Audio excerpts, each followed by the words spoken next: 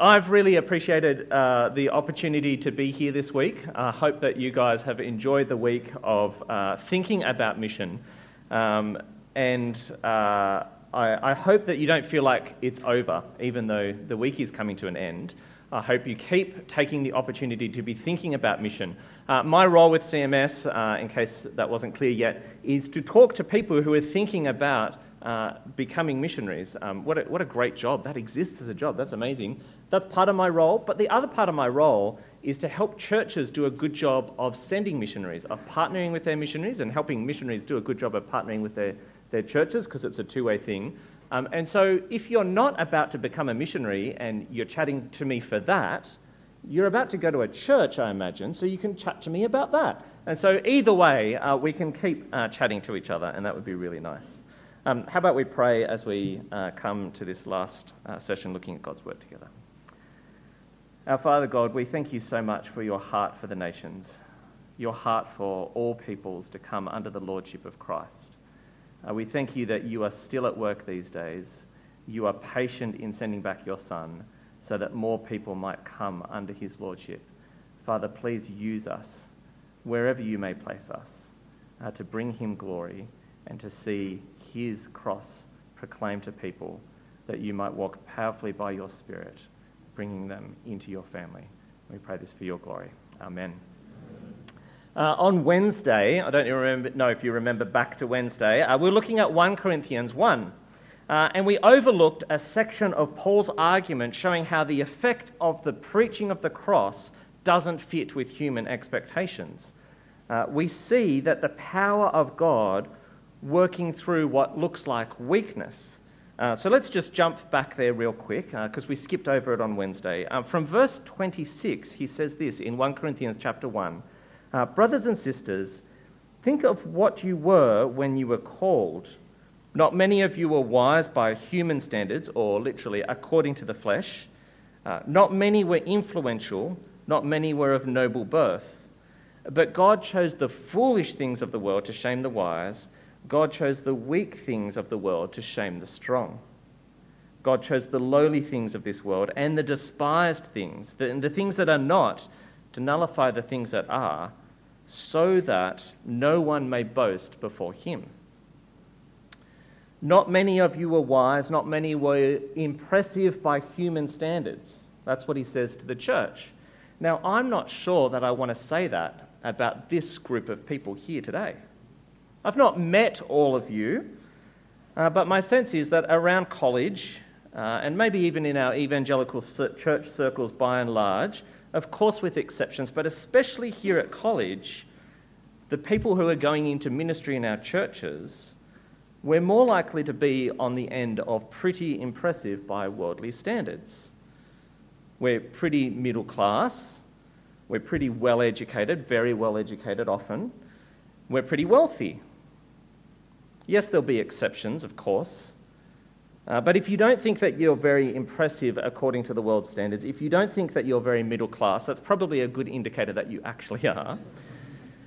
In many ways, that's neither here nor there, right? In many ways, it's just a fact of who we are. But we need to think carefully about what problems that might cause for us. And it's a point of difference between us and the Corinthian church. You see, Paul's point here is that when he looked at the composition of the Corinthian church, is that it's composed primarily of people who are not influential or impressive according to world standards, according to the flesh. That shows that the gospel is not only for the wise and influential people of the world, but more than that, it shows that God has not called those who are impressive by worldly standards on the basis of that impressiveness. No one has the right to say, God saved me because I'm wise, well-educated, and a future leader of the church and society. And therefore, no one may boast before him. But what do we do about being a group of people who are composed of more impressive, influential people? What particular challenge is that going to present to us? I think we're going to find it harder to not boast in ourselves. The danger of being impressive and capable is that we rely on ourselves, that we place our confidence in the flesh instead of embracing our weakness as we rely on the power of God to be that which is at work in us and through us. In Philippians 3, we also see what maybe we could call Paul's impressiveness. We see reasons why Paul would have had reason to place confidence in the flesh. He starts for verse 3, "For it is we who are the circumcision, we who serve God by his Spirit, who boast in Christ Jesus, who put no confidence in the flesh." That same word that was used in 1 Corinthians, in the flesh, to talk about not many of you were wise according to the flesh. And Paul is clearly stating his position here from the outset, right? The true circumcision are those who serve God by the Spirit, who boast in Christ Jesus, and put no confidence in the flesh. Don't make any mistake, he's very clear about where his confidence is, but he's about to run a bit of a hypothetical. You can almost hear him saying, "Indulge me for a moment," as Paul likes to do. And he goes on, "We put no confidence in the flesh," verse 4, "though I myself have reasons for such confidence. If someone else thinks that they have reasons to put confidence in the flesh, I have more. Circumcised on the 8th day, of the people of Israel, of the tribe of Benjamin, a Hebrew of Hebrews, in regard to the law, a Pharisee, as for zeal, persecuting the church, as for righteousness based on the law, faultless." That's a pretty big claim, isn't it? That for righteousness with respect to the law, he was faultless. This kind of reminds you of that rich young man who comes up to Jesus claiming that he's kept all the commandments, doesn't it? If justification was based on being the best Jew possible, if belonging to God relied on human effort, confidence in the flesh, Paul would have been one before many others to have legs to stand on. But that's not how it works. And for Paul, we've got to think beyond our kind of individualistic way of thinking. These things were not just between him and God. These were markers of belonging to a community and his standing within that community. If you're thinking about how he is respected and honoured within the Jewish community, Paul is at the very centre. He would have been looked to, honoured, respected, followed. His Jewish bona fides were indisputable. How much pressure must there have been on Paul to maintain his opposition to the Jesus sect? Because giving up all of these things implies giving up his position of belonging within the Jewish community. But we know that Paul does not place his confidence in human concerns, not in the wisdom of this world. He does not put his confidence in the flesh. Since his life-shaking encounter with Jesus and coming to know him, how does Paul look back on that background and standing that he had in the law and in the community of Israel? Continuing from verse 7, "But whatever were gains to me, I now consider loss for the sake of Christ.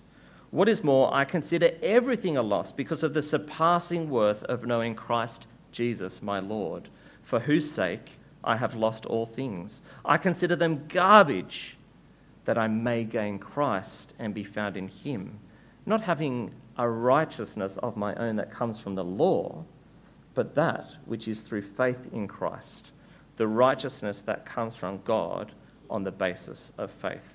Whatever advantages and standing he had as a Jew, he now considers them as a loss. But not only those advantages and standing, he generalizes to everything.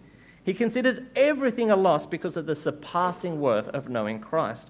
Everything counts for nothing compared to the worth of having Christ and being associated with him, being united to Christ.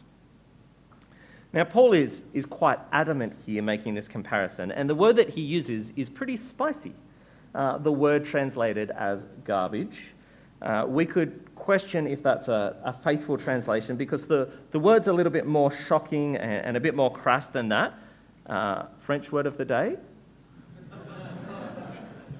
No, we'd better not. Things could get a little bit too colourful. let's not go there. Let's just say, let's use a French word of the day. French love to classify their words in terms of formality and where you can use them and where you can't. And let's just say that, in non-polite company, you can use familier words, and this word is très, très familier. Enough said. But that's kind of the point of what he's getting at, isn't it? Paul is not sticking to politeness because he so strongly wants to emphasize this point. The contrast between the things he previously considered important and a part of his identity compared with the surpassing worth of knowing Christ. What really matters for Paul is gaining Christ and being found in him, from verse 9. And then he's immediately talking about righteousness, because that's the whole question that he's exploring here, isn't he? That's where he started in verse 3. Where is he placing his confidence for his righteousness? It is not a righteousness that comes from the law. It's a righteousness that comes from faith, from Christ. Faith in Christ or the faithfulness of Christ. Either way, it's a gift. Not that he's earned, it's a gift that he's received by faith. So those previous identity markers are not just irrelevant now, but they're worthless junk, because they can be the kind of thing that he could be tempted to place his confidence in. They could distract him away from having God's gracious righteousness received through faith. And that's exactly what he's warning them against, isn't he? He's warning them against those people who still want to convince you to put confidence in the flesh, to justify. Paul's conversion is such a drastic change from being a persecutor of the church to an apostle planting churches all around the ancient world. I think we can see the drastic nature in the level of change in his actions, squashing and destroying the church to building and establishing the church. But what about at the level of his identity? Those are his actions. What about his identity and who he considers himself to be? There is also a complete reorientation of what the basis of his identity is. In his previous life, he looked to himself for his identity. He looked to the flesh and to his belonging to the Jewish people. But when he comes to Christ, Christ becomes the center of his identity. That's what he's really getting at here. Instead of having a confidence in the flesh, what defines who he is being found in Christ. The only thing that matters for him is being known by Christ and knowing Christ as his Saviour. What about us? What about our sense of identity? What do we build our sense of identity on? In the individualist West, we often define our identity based on what we do. When you first meet people, you ask them what do they do. And if you listen to the internet, apparently, if you want the conversation to stop, just tell people you're an accountant. Apparently that stops the conversation. Maybe an identity of being an accountant isn't the most important to you. Maybe what defines you is being a student here at college. Maybe what defines you is being a minister of the gospel. Surely there's no danger in relying on that identity, right? What a great thing to be a minister of the gospel. But let's not underestimate the heart's capacity to contort good things with our disordered desires. It wasn't until I went to France that I realised how much I defined my identity based on what I was able to do. Arriving in France and not being able to do those things anymore made me question how I defined myself and who I saw myself to be. I remember the first time I attended a GBU Bible study group. Now, bear in mind, we'd been praying for the GBU, the student work in France, for 10 years before going to France. We'd made the move to the other side of the world, started to set our family in there. The GBU needed more gospel workers to come and support the work there. I was the answer to my own prayers to send gospel workers to France. I'd done a traineeship, I'd met with students, I'd organised conferences, I'd run Bible studies, I'd trained students, I'd raised up gospel workers, and I'd been to Moore College and done 4 years. I was at the top of my game, surely. I'd already done almost a year of full-time language study, and I was ready and rearing to go, and there I was in this little group of students, maybe 5 of us, opening the book of Luke and discussing a passage there together. And my brain was so caught up in the French, following the conversation, trying to understand what people were saying, trying to look at the text and understand what it was saying in French. And I'm looking at this passage and I'm thinking, now I'm sure I've read this passage before, but I had nothing to say. My whole brain was caught up in understanding that I couldn't contribute to the group. And I'm sitting there thinking, I've been to Moore College, you know. I'm sure there's something I have to say about this passage. And the Bible study finished without me being able to say a single word. Who am I if I'm not someone capable of making some insightful comment on a text of the Bible? Who am I if I'm not a capable minister of the gospel, a capable teacher of God's word? Now, maybe for some of you that wouldn't provoke such an existential crisis, but I'm not as strong as you. And that's just one example of the frustration of not being able to function like I could in English. Things would slowly get better along the way, of course, but it brought up plenty of questions as to what value was I to these people that I'd come to serve if I couldn't even open my mouth in that Bible study. And over time, I came to realise 2 things. The first one was recognising that I was not there to solve their problems. You see, white saviorism is not just for people who go from the West to the rest. I think it can be a way that we think about mission that we can slip into easily enough here in Sydney when we talk about the needs out there in the world and how we can be responding to those needs. It's an attitude of arrogance. You see, there's a fine line between, on the one hand, saying that God has generously blessed us as the church here. How can we share those blessings with our brothers and sisters around the world? To, on the other hand, say, the church is really struggling in France. We need to go fix it. The first view leads to generosity, to thinking about how we might humbly serve alongside our brothers and sisters in Christ, getting on board with the work that God is already doing somewhere, learning alongside them as together we serve our Lord. The second view is just ignorant arrogance, and ultimately it's misplaced confidence in the flesh. It's self-confidence rather than reliance on our Lord.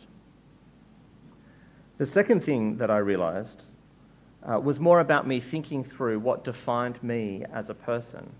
I came to realise that I was placing my identity, placing my confidence in what I was able to do as a gospel minister. Was it my ability to say something about that passage in Luke in the Bible study group? Was it my ability to communicate the nuances of the doctrine of atonement that made me valuable in God's eyes? How foolish to think that, right? But it's easy to do. I had to disentangle my value and worth from what I was capable of doing. My identity is not in what I do and what I'm able to do. It is first and foremost being found in Christ, being God's Son, having a righteousness not of my own, but one that is a free gift received by faith. That is what it is to have a cross-shaped identity.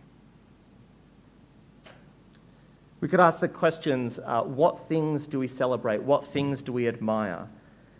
Is it the things that are impressive by worldly standards? Even here in the college community, what are the things that impress us the most? Because those things that impress us the most here are the things that we're going to carry out into our lives in ministry. We want to be a college community that celebrates its identity of being redeemed in Christ. Not ignoring gifts in some kind of weird false humility, but making sure that we're not defining ourselves by those things. Celebrating those gifts, but recognising and giving thanks to the one who gives those gifts, the victorious Jesus, giving gifts to his church by his Spirit. Again, God working through our weakness. When we think about mission, sometimes we're put off by the sacrifices. Maybe we're a bit scared. And as you talk to missionaries, ask them, Ask them and you'll hear stories of the costs, of the sacrifices, of the pains, of the things that they've given up. It's right to be cautious and a bit hesitant about that, right? It's right to be wise and carefully thinking about who we are, who God has made us to be, to think about what's entailed, what kinds of things are we going to give up. But sometimes we forget that in sacrificing things in our lives, in placing ourselves in a situation where we're not in control, what's the only place that we're going to turn? The only place that we're going to turn is to God and to learn to rely on Him. You see, what is our greatest desire? Is it not that we rely on God in all things? Paul puts it like this in verse 10 of chapter 3, Philippians. I want to know Christ, yes, to know the power of His resurrection and participation in His sufferings, becoming like Him in His death. Becoming like Him in His death. Cross-shaped, isn't it? Is that your desire? Is it your desire to participate in the sufferings of Christ, to become like Him in His death, to live a cross-shaped life? You see, don't settle for lukewarm faith. Don't sell yourself short. As you talk to missionaries, there aren't as many around now, it's Friday, but in the rest of life, as you talk to missionaries, ask them if God is good. Ask them if God has grown their faith. Ask them if they've learnt more and more to see their identity in Christ. Ask if they've learnt to rely less and less on themselves and to trust our very good Father. Why would you want to miss out on that? Yes, there are things to give up, but there are so many amazing things about doing mission. The cross is our message, bringing salvation as it's proclaimed. But the cross also shapes our lives. Lose your life for the sake of Jesus and for the gospel and know true life. Let's pray.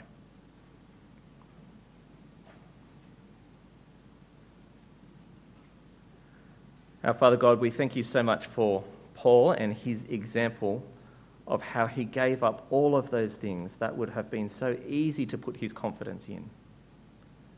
And yet he so clearly communicates that those count for absolutely nothing compared to the surpassing goodness, the supreme goodness of knowing Christ, but especially by being known by Him. Father, we thank you so much for this great privilege. And Father, we long that more people in this world would have this privilege of being known by Christ. Father, we get so caught up in looking to ourselves, looking to our own abilities and identities. Father, please help us to form our identity solely on being yours. And Father, please may we be faithful in how we go out with this message of the cross, faithful in declaring it and proclaiming it, but also faithful to be living by it. And we pray that as you enable that, you would receive all the praise and the glory, because it is all due to you. Amen.